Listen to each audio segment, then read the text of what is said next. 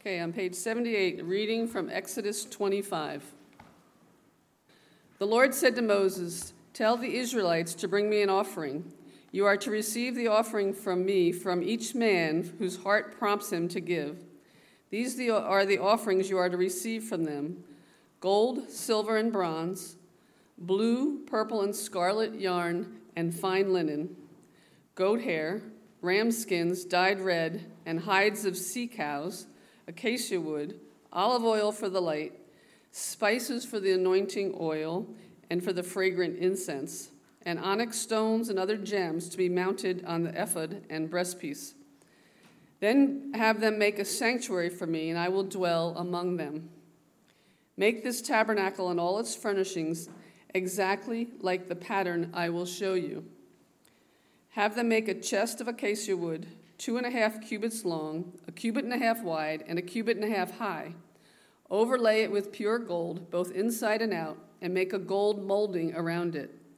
Cast 4 gold rings for it, and fasten them to its 4 feet, with 2 rings on one side and 2 rings on the other. Then make poles of acacia wood and overlay them with gold. Insert the poles into the rings on the sides of the chest to carry it. The poles are to remain in the rings of this ark. They are not to be removed. Then put in the ark the testimony which I will give you. Make an atonement cover of pure gold, 2.5 cubits long and 1.5 cubits wide. And make 2 cherubim out of hammered gold at the ends of the cover. Make 1 cherub on one end and the second cherub on the other. Make the cherubim of one piece with the cover at the 2 ends. The cherubim are to have their wings spread upward, overshadowing the cover with them. The cherubim are to face each other, looking toward the cover.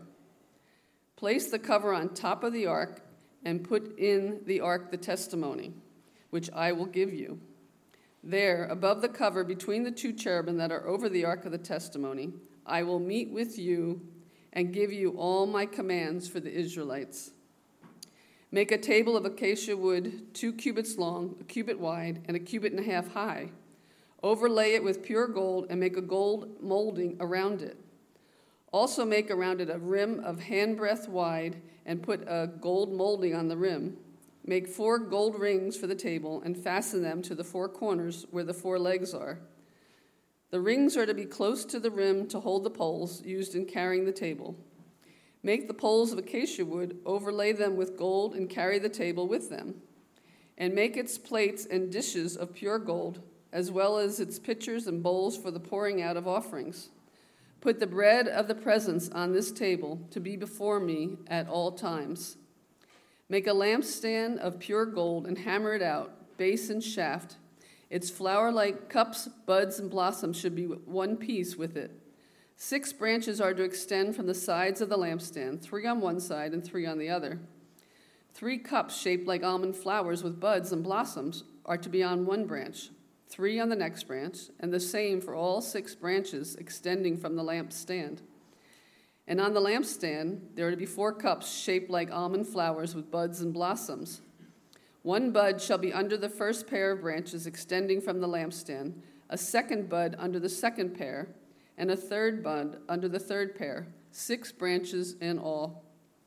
The buds and branches shall all be of one piece with the lampstand, hammered out of pure gold.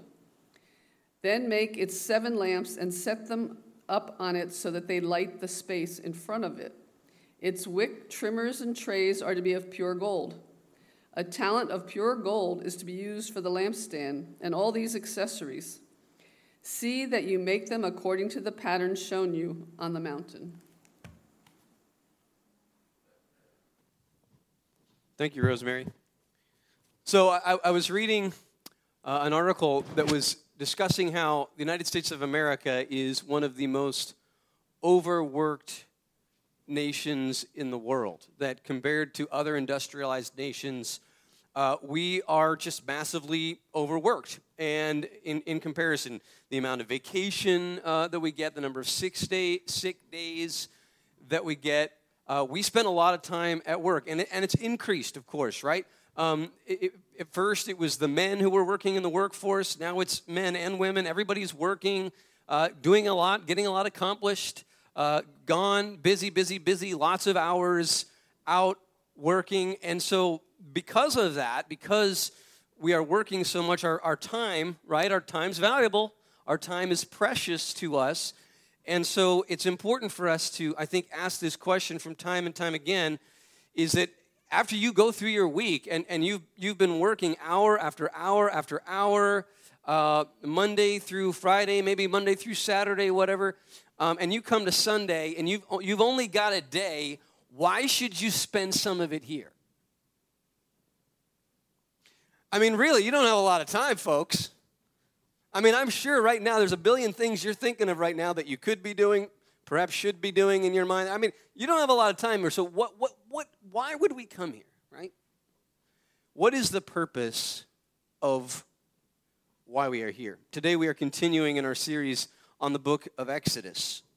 And the book of Exodus is about, well, it's about an exodus. It's about when God delivers his people from slavery in Egypt. I just titled the series Exodus, being really creative, just taking the name of the series from the name of the book, because the book describes exactly what the book is about. It's about God bringing deliverance. And as we've seen, as we've been going through this series, what the book of Exodus drives home for us is that God is a God of deliverance. That is what, when you think of God, I don't know what you think of, when the first thing that comes to your mind when you think of God, what the book of Exodus wants to sort of drive home for you is that God is a God of deliverance. He is a God of salvation, to use a churchier term. And what you get, actually, is in Genesis, it's the creator God, right? The beginning of Genesis is all about the God of creation.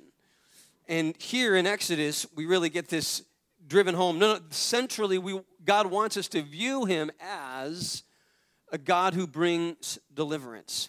God brings deliverance. God brings deliverance from, into, and for. We looked at this in the last couple of weeks. God delivers us from. God delivers us from whatever different challenge we might be facing. And that's what you need to know. God is there to deliver you from the challenges that you face. Now, the way he delivers you and when he will deliver you may not look the way you think it should look or might want it to look, but you need to know that God has that in mind. Whatever your challenges may be, whether it's relational difficulties that you're facing, whether it's financial difficulties that you are facing, whether it's problems with your own behavior. In fact, actually, as we move through the Bible, we discover that's what God is the most concerned about, because all of the other problems in our world ultimately flow out of the way people behave, and then the way that we behave, the way you behave, and the way I behave. So he ultimately wants to deliver us from our sin so that we can begin to live in a way that will bring human flourishment. But the point here is that God is a God of deliverance. He delivers us from, into, and for. He delivers us from, and he delivers us for. We'll go to for. We saw that he delivers us for a purpose.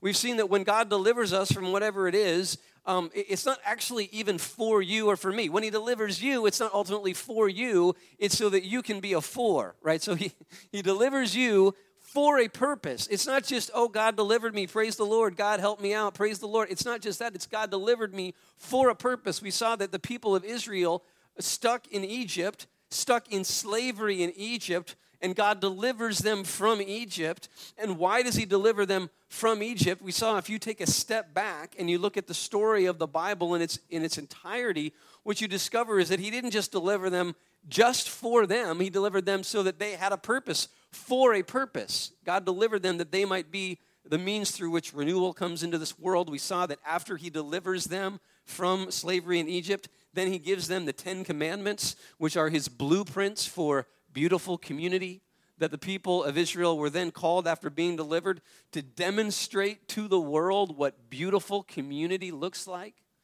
And so we're delivered from something, we're delivered for something. But what we also saw is that what sits right in the middle of that is this. You're delivered from, you're delivered for, but you're delivered into. You're delivered into the presence of God. God's not just delivering you from something. He's not just delivering you for something. He's delivering you into something. He wants to deliver you into his very presence. And when we come to this passage here in Exodus, and then really the next 15 chapters or so, it's about being in the presence of God. The construction of the tabernacle, this tent that God instructs them to build, it was built so that there was a place where they could encounter God. We see this in verse 8, right? This just kind of sums up what the next almost 15 chapters are really all about. So he tells them to collect all of these materials, asks the people to give of their own resources for a construction project. And then it says this, then have them make a sanctuary for me, and I will dwell among them. God wants them to build this place so that they can encounter him and meet with him, right? And so what we need to see in the similar sort of sense, that's why we are here. We are here to encounter the presence of God. We are here to enter into the presence of God. I don't know why you come. Maybe you come because you like the coffee. Maybe you come because you like the free bread that you can sometimes get at the end of the service. Maybe you come because you've got some great friends. I don't know. But my hope is that whatever is the reason you're coming here, increasingly you'll find, boy, I'm coming here to meet with God.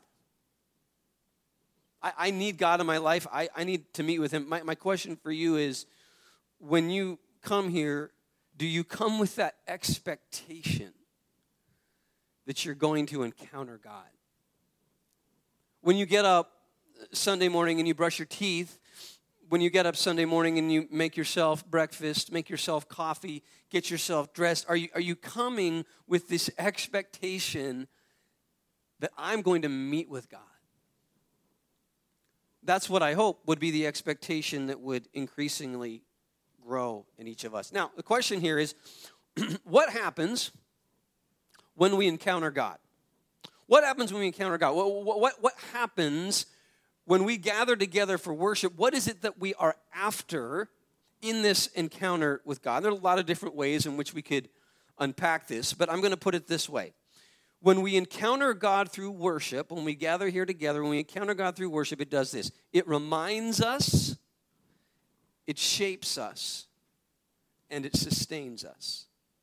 It reminds us, it shapes us, and it sustains us. First of all, it reminds us.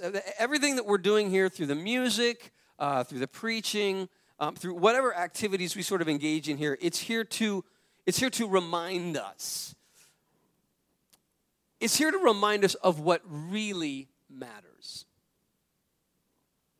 When we gather here, the purpose of the music and the purpose of the preaching, it's here in part to remind us of what really matters. And the key word in this is this, remind. The key word is remind. And here's why I say this, and I say this all the time, and I'll just let the cat out of the bag. Most of you already know this. I say the same thing every week. I do. I say the same thing every week. I mean, I try to find different ways of saying it, try to package it in a different way, use different imagery, maybe apply it in our lives a little bit differently. But I say the same thing every week, and I don't apologize for it. I came to realize it's very freeing as I became a pastor when I realized, you really don't have to say something new every week. In fact, if you do say something new every week, you're probably a heretic, right? I mean, it's like if I say something you haven't heard before, I'm probably saying something unbiblical, right? So I'm better off, keeping to what you know. We're not here to tell you something you don't already know. I was going to say this. Frank, electric guitar player here, I can talk about him now because he left. He had to go. He had an emergency. So I'll talk about him even more freely. But Frank actually might be, he might even be preaching for me next week if Laura has the baby in the next couple of days. But Frank, he and I went to seminary together. We went to school together. Frank has taught courses in biblical studies at the college level, okay? And Frank very frequently will come up to me after a service and say, thank you so much, that really spoke to me, right? here's what I know. Everything that I'm saying, Frank knows it. I mean, he's preached it. He's taught it. Again, if I say something that Frank doesn't know, I'm probably being a heretic. What's going on there is that I'm here to remind us. Put it a different way, church is not like going to school. It's not like that. My niece, Cal, she just recently started college at the University of Wyoming, my alma mater. And, right? Give it up? No? Okay. So, thanks for the love. I appreciate it. So my niece just started college at the University of Wyoming, and she is 11 years older to the day, 11 years older than my daughter, Grace. And so Grace just started second grade, and Cal just started 13th grade is really what it would be. She's a freshman in college. And here's the thing. If Cal came to Mrs. Dowd's class, that's Gracie's teacher, Miss Dowd, and if she came and sat in on one of Gracie's class, she would probably be bored out of her mind. Right? Okay, you've got 3 trucks, and Jimmy gives 2 more trucks to Bobby. How many trucks does Bobby now have? It's great, right? But probably Cal is probably going to get a little bit bored with this after a while. Now, if Gracie went to one of Cal's classes at the University of Wyoming, she would also be bored out of her mind, right? Because it would just completely go over her head, right? Because there's this progression, right? Here's what I'm getting at here. Whether you have been coming to church here every Sunday for 50 years or this is your first Sunday here, you need to hear the same thing. That's what I've come to discover. You need to hear the same thing, maybe packaged a different way, applied a different way. We need the same thing. In this sense, coming to church is a whole lot more like going to a hospital than it is like going to school. It's like getting ointment put on your soul. And so maybe when you first come, you've just got scars everywhere. And so there's ointment that needs to be put on. And maybe if you've been here for many, many years, and you've had that ointment applied to you, maybe there are less scars, fewer scars, but you need the same ointment. And the truth is, even as you go through life and you get ointment on those scars, more injuries come, life happens, and so you need more ointment, but it's the same thing. We say the same thing. That's why we sing the same songs, right? I mean, holy, holy, holy, I don't know how many years that song has been sung. That one doesn't get old. It's because it's not here to teach us something new. It's here to remind us of what we already know. And we need to be reminded, and here's why. We need to be reminded of what really matters, because isn't it true that it is very, very easy to get distracted? It is very, very easy to get distracted. I mean, I'll give you an example. This from a few years ago. So my kids, they were getting scared at night. It was dark. They were scared of the dark in their room. Going to sleep at night was tough.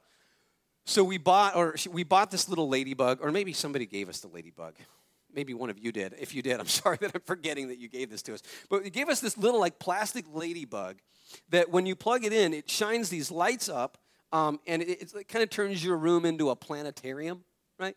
So there's stars, kind of all over, and there's a half moon, this cute little half moon. And depending on which way you position the ladybug, the half moon can go on any wall, wherever you want. And so we're like, oh, this is so great. Our kids are going to love this. They're not going to be getting scared. There's going to be light. They're going to see the stars. And here's what happened. They started to fight over who got to sleep under the moon. And I'm trying to put them to bed. And they've gone from fear to anger. They're just angry. I want to sleep under the moon. I want to sleep under the moon. And I'm sitting there saying to myself, and I'm like, kids, does it really matter who gets to sleep under the moon? And so then I'd come out of the room. I'm like, oh, I'm so frustrated. I'm telling Laura, I'm like, they just don't seem to get it. I don't know why they're so frustrated that, it doesn't matter who sleeps under the moon. And my wife would be like, look, Kevin, listen, does it really matter that they don't realize that it doesn't really matter who sleeps under the moon? And then she'd get frustrated. Like my husband, man, he just gets frustrated over stuff. And then she'd go talk with, one of her friends would take her out for coffee, and her friend would be like, how are things at home? She's like, oh my gosh, Kevin he keeps getting frustrated because the kids keep getting frustrated over who gets to sleep, underneath the moon. And then Laura's friend would say to her, Laura, does it really matter that Kevin doesn't realize that it doesn't really matter, that the kids don't realize that it doesn't really matter who gets to sleep under the moon? We get distracted so easily. And so when we gather together on Sunday morning, we're here to remind ourselves of what really matters. And what is that? Well, this passage shows us what really matters. God is what really matters. That challenge that you have at work, that promotion you didn't get, does it really matter? That financial challenge that just kind of came out of nowhere, does it really matter? Not that it doesn't matter. I'm not saying these things are unimportant, but in the grand scheme of things, does it really matter? Because what this passage reminds us is that God is what really matters. The tabernacle is built, it's designed to show that God is what matters. And that's why I had Rosemary read the entire, you're like, why? Oh my goodness, this is the longest passage ever. Well, I could have made it longer because this thing goes for chapters and chapters. And you read through the Bible, it's so crazy. You read through the Bible and it's like, in a couple of verses, several hundred years will go by. It's just 100 years, 100 years. And then you get to here, and for like almost 15 chapters, it's detail after detail after detail of how to build this tabernacle. And the reason why all of that there is to drive home God is what really matters. The tabernacle is built in a way to drive home the idea that God is what really matters. The ark that is in the center of the tabernacle and has the cherubim, these angels facing each other. This is seen as God's throne, that he is a king. The colors of the fabric that are used, the blue and the purple, these are used to drive home God's divinity and his royalty, to sort of inspire sort of reverence and awe. The precious metals that are used, the bronze, the silver, and gold, we discovered later on as you look at the construction of the tabernacle, that the materials were used with the greatest valued material, gold, being in the center, and then silver, and then bronze. And so on the outside, the things were virtually made of bronze, and then as you'd move in closer to the Holy of Holies, it's made of silver, and then as you move all the way into the center, there's all this gold. And it's a way of saying, it's a way of communicating, it's a way of reminding us how valuable God is. That God is what really matters. When we gather together here, we're to remind ourselves that God really matters. That's what the tabernacle did. It reminded them that God really matters. And it also reminded them that the story matters. It reminded them that the story of God remembers. What's interesting is if you look at the tabernacle and you look at how it's designed, scholars agree that it's designed to point them back to the Garden of Eden. That in the Garden of Eden, the entrance to the garden was on the east. And in the tabernacle, the entrance is on the east.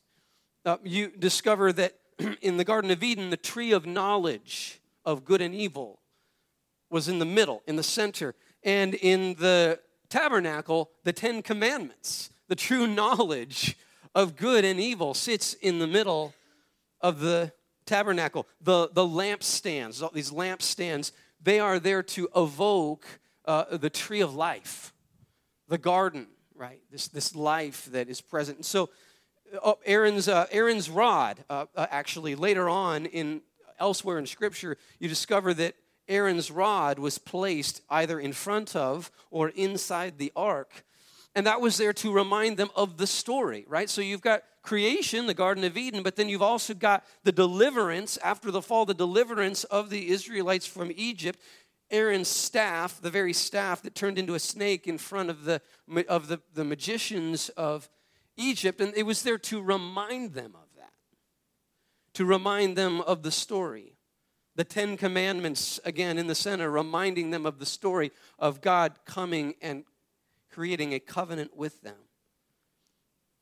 And so when we gather together here, we're here to remind ourselves of God, remind ourselves of the story of God. And of course, for us, it's a little bit different. We're farther along in the story, so the way in which we approach this is a little bit different.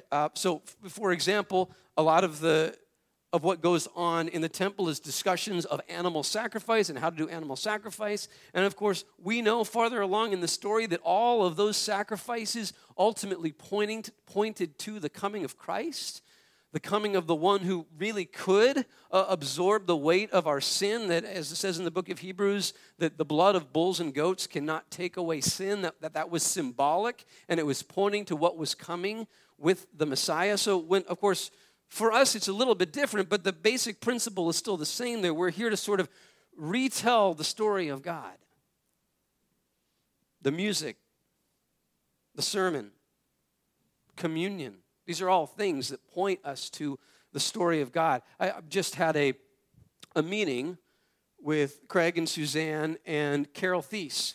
And Carol Thies has done our seasonal decorations over the last couple of years, and we're looking to kind of reinvigorate our seasonal decorations. And what I mean by that is that in the life of the church, historically, there are these seasons, sometimes called the liturgical calendar.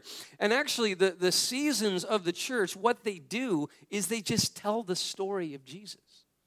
That's what it is. You're reliving the story of Jesus. In the liturgical calendar, it starts with Advent, this season of longing and waiting and sort of reliving the people of Israel longing and waiting for the Messiah to come. And then Christmas, the celebration of God coming into this world, Emmanuel, God with us. And so then, so now we've got Jesus born. And then actually, if you're really high church, you go into the next season called Epiphany.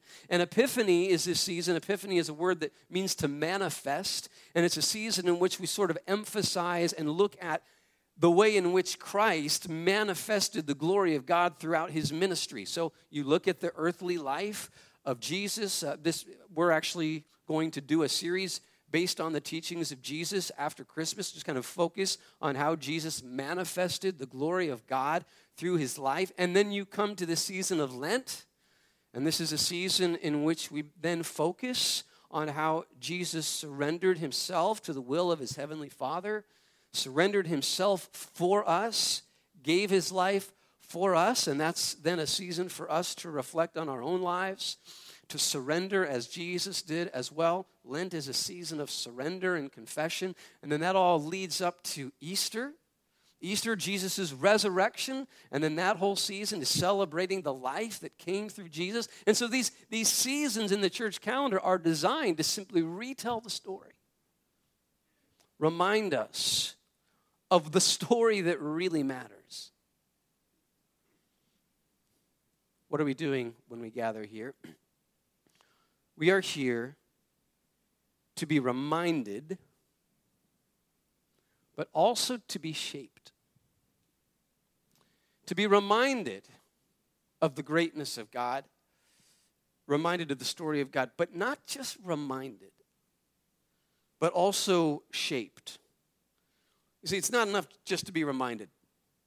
James K.A. Smith is a philosopher at Calvin College, and he identifies something that really just goes right back to the scriptures. I'll bring that here in a moment. And that is that we are not primarily thinking creatures. There's sort of this, since in the modern period, there's sort of been this attitude, but, well, you just need to change the way people think, change the way people think, change the way people think. It goes back to Descartes, who said, I think, therefore I am. I think, therefore I am. In other words, the fundamental characteristic of me as a person is that I think. So if you want to change the person, you change the way they think. Actually, what's beginning to happen in anthropology these days, and sociology, is they're realizing, actually, that's not that simple. That we are even more fundamental than thinking, we are desiring creatures. that what we love is actually more central than even what we think. What we love. And we should actually be surprised by this, because if you go back to the book of Deuteronomy, here's what it says. The greatest commandment, right? What is it? Love the Lord your God. Love the Lord your God with all your heart, soul, and strength. Love the Lord your God with all your heart, soul, and strength. Now, some of you might be thinking, Kevin, I thought that it said love the Lord your God with all your heart, soul, mind, and strength. Well, interestingly enough, the word mind isn't introduced until the Gospels, isn't introduced until the New Testament, and that's because the New Testament was written in Greek. And the Greek language was a language that was shaped by Greek thought, which really separated the mind from the heart, separated out, drew a distinction that actually isn't there in the Hebrew Scriptures. What you find in the Hebrew Scriptures, that distinction between mind and heart is not nearly as separated, and in fact, it's the heart. In fact, it's often been said that in the ancient world, the Romans cared about what you do, the Greeks cared about what you think, and the Jews cared about what you love. And that's what we find in the Hebrew Scriptures, that who we are at our core is what we love. So another way of putting this here is that you are pulled away from God more through your desires than through what you think. Let me use this as an illustration to get what I'm getting at here. I'll put it this way. I would say that probably more people have lost their faith going to the mall than going to college. In our culture, there's sort of in Christian circles, there's this sort of fear a little bit of higher education. And if you send your kids to college, what are they going to learn? And they'll run into some atheist philosopher who's going to prove to them that God doesn't exist, right? This is the kind of thing, and you worry about this, and this is a legitimate fear. I get this, and this is why, as Christians, we have to keep working on a robust intellectual presentation of the faith. That's important. We've got to work at those things and demonstrate to people and teach people that the faith is intellectually credible. So that's important. But I would actually say that it's what's more dangerous than your kid going to college is going to the mall. And here's why. Because if you lose your faith at college, at least you know you did. If you lose your faith at college, at least you know you did. Because it's all in the mind, right? So you're like, Jesus is Lord, and my professor says God doesn't exist.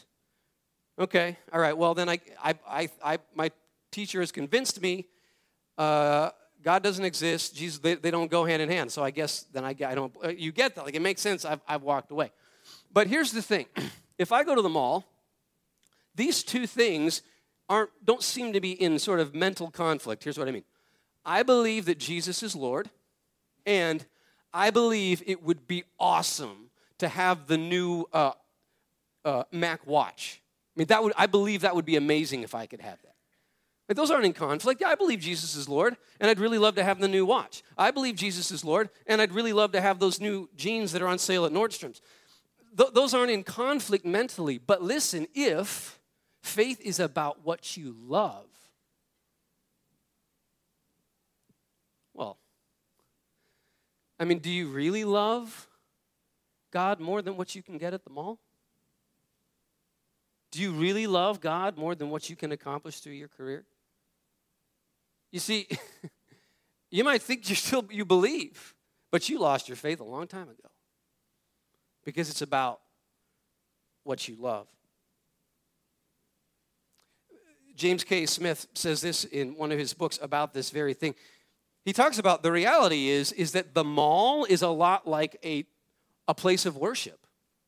It's very similar. And in fact, that it works on your heart the same way, as he puts it, a medieval cathedral would. He draws the comparisons between a modern-day mall and a medieval cathedral. And he talks about how, look, they're very similar. So you go to Italy, and you go to these unbelievably beautiful medieval cathedrals, and they're actually a lot like malls. So you've got a huge open space, right? And then in a cathedral, you've got these little chapels, little places that are sometimes designated to different saints.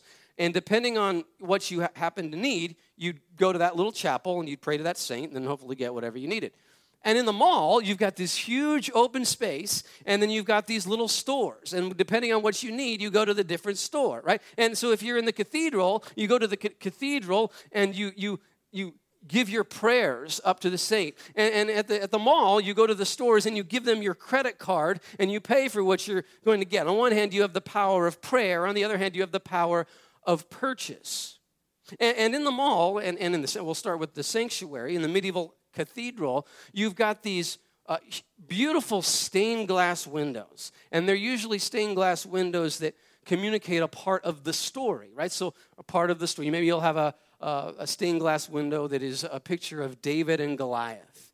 Or maybe you'll have a stained glass window of Jesus washing his disciples' feet. And as you go into that, it kind of works on you. And I should be more courageous like David, and I should serve people more like Jesus. Or you've got these images that are up there. And the same thing's true when you go to the mall. You walk into the mall, and you don't have stained glass windows. You've got these huge posters with they're often celebrities, these beautiful people wearing the clothes that you can buy. And what it's doing is it's giving you a rival story. It's saying this story can be your story. You've got this celebrity, and it would be kind of nice if you could have that person's life. All I've got to do is wear the same jeans. Now, that isn't happening mentally, you see. It's going on in your heart. But you're being shaped by that over and over again. You see, it's not just a matter, when it comes to what we love, when it comes to being shaped, it's not just about convincing you. It's about making an impression. And what the tabernacle did is it made an impression. You didn't just walk into the tabernacle and there was a sign that said, God is holy. You walk into the tabernacle and you see gold. You walk into the tabernacle and you see these fabrics that represent divinity and royalty, and it makes an impression on you. Right? You walk into H&M, there's no sign that says cool people wear these clothes. There's just a cool person wearing those clothes. And it has an impression on you, you don't even realize that it's going on. And listen, what we're doing here, this is why when we get together, I'm not here just to convince you. What we're trying to do for all of us is we want the glory of God to be impressed upon us. That's why we use things like music. Because music can get at the heart in a way that just simply telling you the truths of Scripture can't. That's where things like communion can be helpful, the imagery of communion. That's why when we do the seasonal decorations, we try to use artistry, right? We're using, Carol Thies is going to come in and help, and she has a great artistic eye for things, and we're going to put this tree up that's going to change colors throughout the seasons, and it's going to, the hope there is that the beauty of what we have going on here will leave an impression on you. It'll write the story of God on your heart, the story of Advent, the story of Christmas, the story of Lent, the story of God's resurrection, that through our music, through our preaching, and even through the imagery, we sort of relive this story as it shapes our heart. And what happens is when you start to get shaped by that story, then you start to live according to that story. You see, here's the thing. We're all actors. Did you know that? We're all actors, and we all play according to a script. We play according to a script because we have a story that we envision. Sometimes it's not even, we don't realize we're living according to this story. But like the story for you might be, you know what the end of the story looks like. The end of the story is you looking exactly like the picture of that person in the mall. It's you being able to afford the right clothes. It's you looking a certain way. It's you having gotten to this point where you sort of see every single picture that you see at the mall is telling a story. And it's inviting you to make that story your story. Right? I mean, again, I can go back here and talk about how the mall is a lot like a sanctuary. Many of you know J.D. Dunn. He was a member here for a while, and he recently moved, and he works for Coach, right? The purses, right? And his official title is the Vice President of Outlet Malls for Coach. And I jokingly used to refer to him as the High Priest of Outlet Malls. Because it's all inviting you into a story of love and worship, and the question is, which story are you really living in? If you live according to that story, you're going to follow a different set of commandments. When you are invited into the story of God, the script is the 10 Commandments. And now you're just living that because that's the story that you are now in. And so when we gather together on Sunday mornings, we're here using all of the different aesthetic elements of worship with the goal of shaping us and allowing ourselves to become a part of the story of God. So worship reminds us, it shapes us, and finally, worship sustains us. What I mean by that is worship sustains us when we allow God to work in us. It's getting back to what I said at the very beginning. At the heart of what worship is encountering God. Everything else flows out of that. The reminding and the shaping all flows out of God then beginning to dwell within us. And as God dwells within us, not only are we reminded and shaped, but we are also sustained. And this is why it's so important for us to be sustained, if I can just sort of use this imagery. Isn't it true that life, in many ways, you will find yourself consistently throughout life, it'll feel like you are drowning. How many of us, you go through life and you just come to this point, maybe frequently, where you just feel like you're drowning? It's just like Monday morning. Monday morning, you get up and you dive in. And all week, you're swimming underwater and you're navigating crevices and you're running from sharks and stingrays. But sometimes there's beautiful things down there, like when you go snorkel, beautiful coral reef, and right, so life's going well. It's beautiful, but then the shark comes. And even when things are going well, there comes this point when you've got to come up for air. You've got to take a breath. Because actually, you can't live underwater by yourself. You can't make it underwater by yourself. I use this imagery, if I can take this a step further, because in some respects, the way the Bible paints our world is that it is underwater. Spiritually, our world is underwater. Water is used in a number of different ways in the Bible, the imagery of water. Sometimes water is used to talk about quenching your thirst, right? So God is water that quenches your thirst. Interestingly enough, a lot of times it's the complete opposite. And water is actually used to represent the absence of God. So in the beginning of the creation story, it talks about how the Spirit hovered over the waters. And when it says that, it's saying that everything was in a state of chaos. And the creation story talks about God receding the waters and land emerging, and this is a way of communicating that God's presence is now there. And as God's presence is there, the waters, which represent chaos, begin to recede.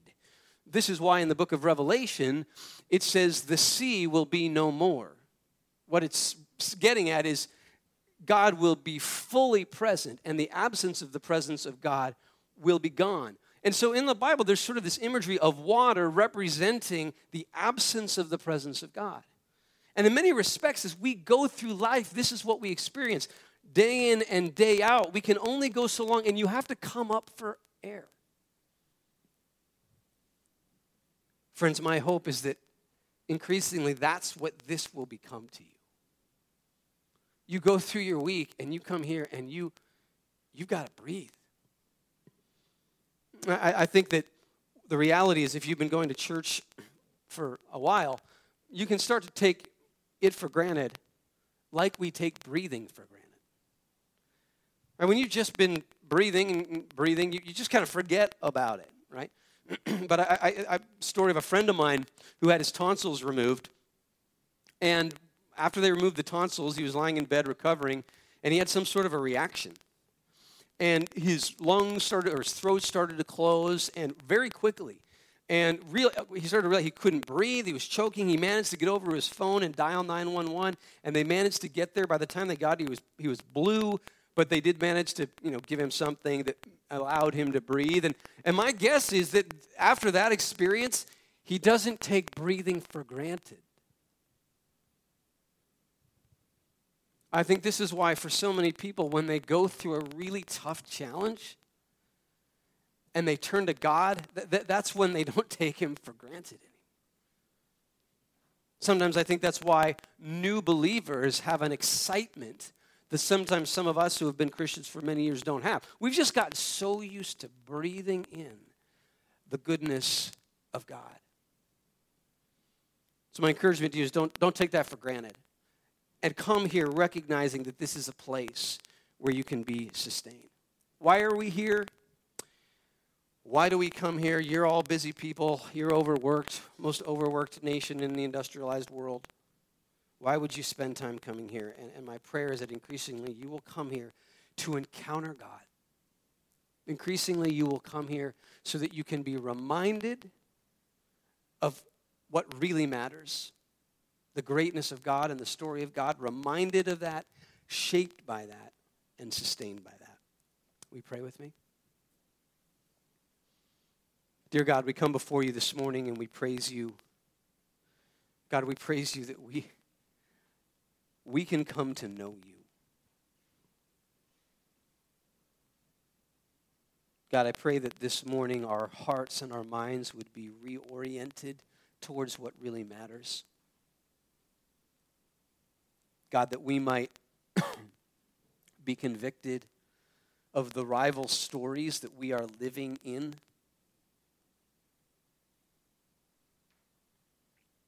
God, allow us to be shaped by your story. Allow that to become our story.